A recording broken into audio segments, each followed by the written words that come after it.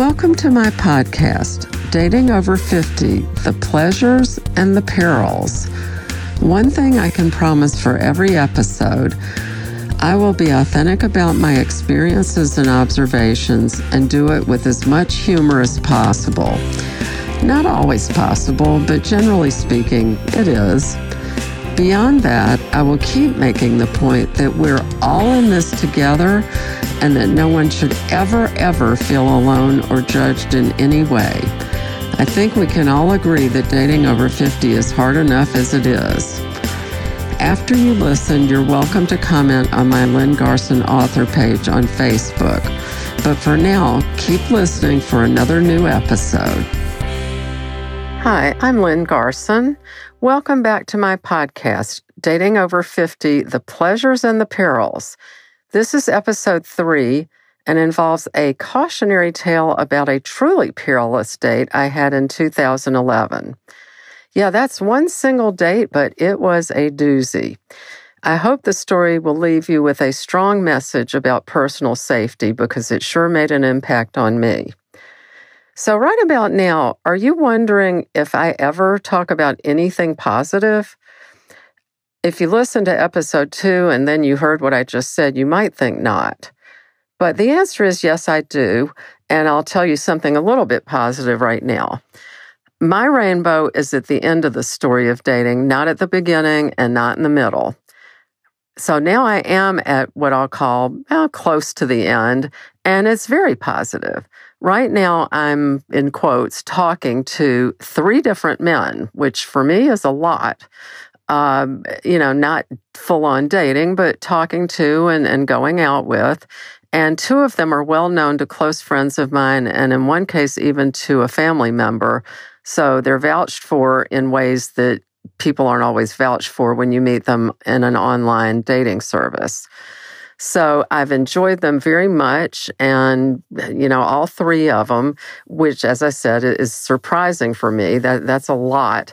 But maybe I came by it naturally because I was told I don't know how old I was, a young person. I remember my father saying, well, when I was dating your mother, she was already engaged to Horace, the matzah king in New York. I don't know which family business he was with that made matzah, but it was one of the big matzah making companies in New York. And if you don't know what matzah is, this is part of your Jewish education, so go look it up online. It's the unleavened bread that we eat at Passover. It happens to be almost Passover right now.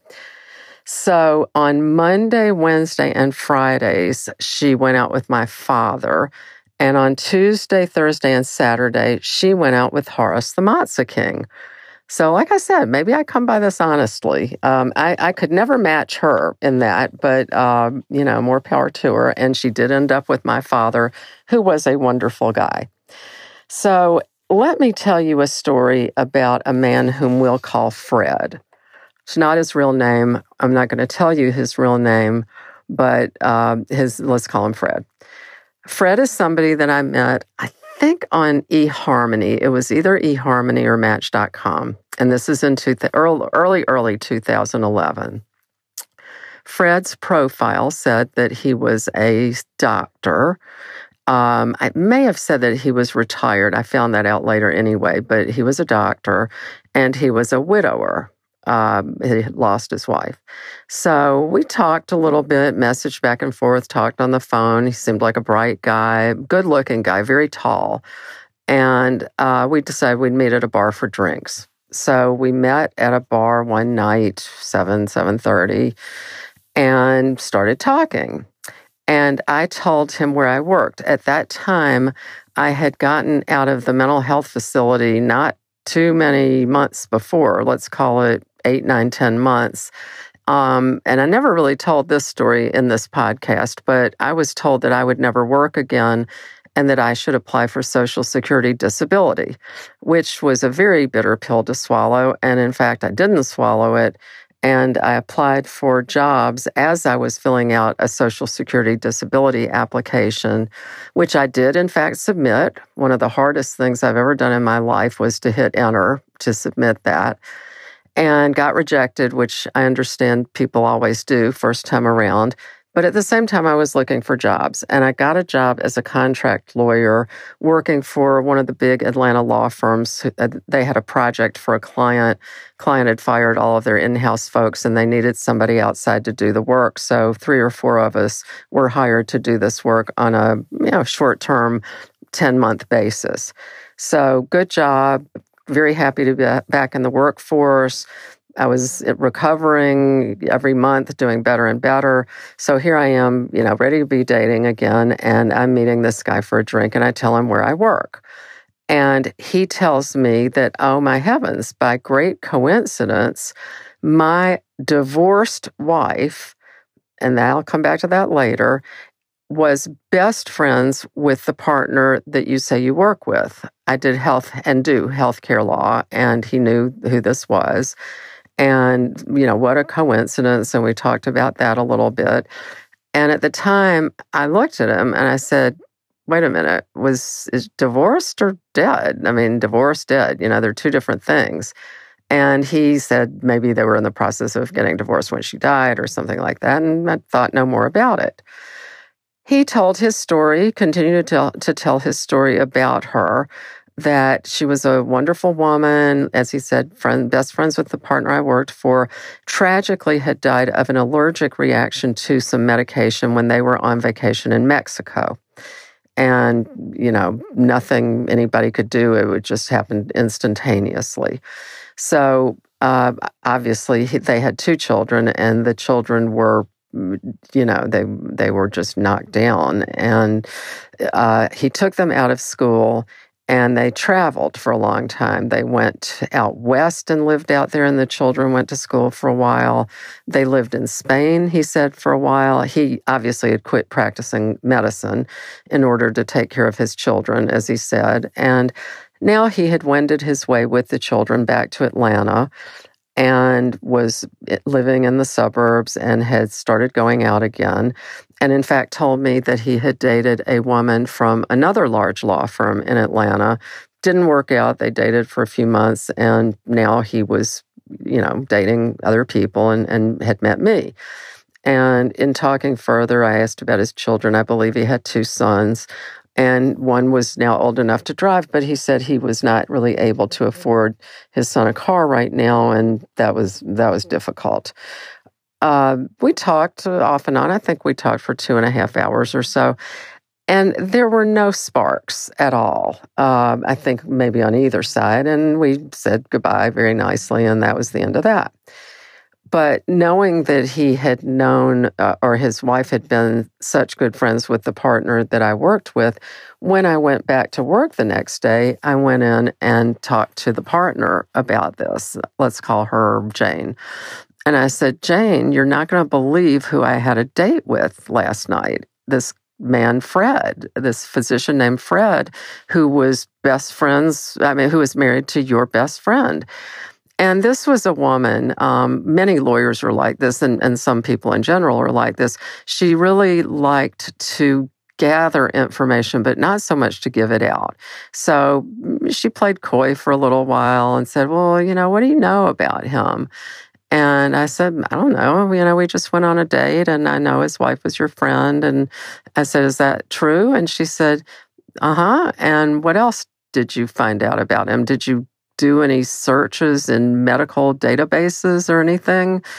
And I said, no. And she said, well, you might think about doing that or coming to me, especially when you're going out with a physician, and I could do some research. And finally, she said, let me tell you a little bit about Fred. Fred got convicted of Medicaid fraud and went to prison. So when Fred said that he had stopped practicing medicine and taken the children because they were devastated by their mother's death, he also had quit practicing medicine because he had gone to jail and lost his license to practice medicine. And one tip-off that I later got, not at the time, he had told me that he practiced psychiatric geriatric medicine. And that turned out later not to be the case. But at any rate, I said, wow, geez, I don't really like to go out with somebody who's been to prison and committed fraud. So, I wasn't going out with him again, but thank you for telling me this. And yes, I will try to be a little more cognizant of ways that I can investigate these men and not just take their word for things. So I went about my business, and a couple of days later, I had a lunch planned with a friend who worked in a government office that prosecuted, I forget exactly what it was, but it was like a federal office that did prosecutions. And we talked, and, our usual good friend of mine, I told her about this dating experience, and she told me what was going on in her life. And then I remember very vividly, as we went down to the parking lot to get our cars, she grabbed me by the arm and she said, "How did you say that man's wife died?" And I said, she died of an allergic reaction to some medication when they were on a trip in Mexico. And she looks at me and she says, "She didn't die, he killed her." So take that in for a minute. Imagine that you're me and this, my friend, telling me that. I mean, the shiver that went up my spine and just the, that feeling of shock was pretty strong. And I said, like, what? How do you know this? Well, our office was investigating Fred, but there was no evidence because Fred had had his wife cremated in Mexico the afternoon that she died. She died in the morning. He had her cremated in the afternoon. And there was no evidence. They had talked to people who lived in his neighborhood. And apparently many of the neighbors were also of the opinion that he had killed his wife. I have no idea why, but they thought that. And nobody was ever able to pursue anything because there was no proof. I counted myself well out of that, obviously. Very lucky that for whatever reason, I didn't want to pursue it. And more importantly, he didn't want to pursue it because I have a feeling that if he had been all gung-ho, I might have ignored some little red flags and some internal messages saying, I'm not really feeling it with this guy. And I might have continued to go out with him. So, I feel very lucky that happened. I realized in reflecting on what he had told me, having gone out with a lawyer at another big firm, then tried to meet me, and then talking about his son not being able to buy the car, he was out of money. The insurance money was gone. He had traveled all over with the children. And he was looking for some more prey. And I felt extremely fortunate that it wasn't going to be me. I did think, how can I stop other people from being pursued by this man? I didn't feel that I could reach out to, if it was eHarmony or Match.com, because I had no proof. And I'm a lawyer, and that is an allegation that you don't make against somebody without proof. So, I didn't do anything there, but what I did do is go to the other law firm and search very diligently for the woman that he had gone out with before me. I didn't know her name. I didn't know anything about her, just that he had taken another woman out, just in case he was going to go back to her. And I spoke to a lot of people in her firm. I never did find out who she was. And that was the best that I could do, trying to take care of that. So the point of this story, as I said at the beginning, this one's about safety. And it really is a cautionary tale, obviously. As I said at the beginning, or I think as I described the episode, for the longest time, my antenna really weren't up. I just remember Bambi. If you've listened to the other episode when I described myself as Bambi, well, Bambi was in full force. And I just assumed that people were what they presented themselves to be. And I certainly found out in this case that this man wasn't. And there were red flags, and I didn't really pay attention. But when I thought about them, who do you know who would ever say or get confused between being divorced and being widowed? That would not happen. So that was number one. He couldn't get his story straight. And number two, as I said, was traveling all over, retired. And yet he couldn't help his son buy a car. And as we all know, you can get a used car pretty cheaply. So I think he really was out of money, although pretending not to be. And I haven't mentioned this yet, but his affect was extremely flat. I remember that his team was in the Super Bowl that year. It was 2011, so whoever that would have been. And he said he was a huge fan. And I said, "Oh my God, you must be so excited." And he responded to me in the flattest voice that you ever heard. So, I probably would have overlooked those things. And I'm very lucky that he did not ask me out again and went no further. I happened by pure accident to meet someone later who had been in business with him and gave me a little more information. One thing is that he was not a geriatric psychiatrist, as he had told me. He was a psychopharmacologist, meaning that he dealt in the medication that you prescribe as a psychiatrist. So the idea of giving a drug to his wife, he was well versed in drugs and their effects. The other thing that this other gentleman told me who had worked with Fred was that he noticed on Fred's wall one day that he had a framed diploma from the University of Guadalajara Medical School.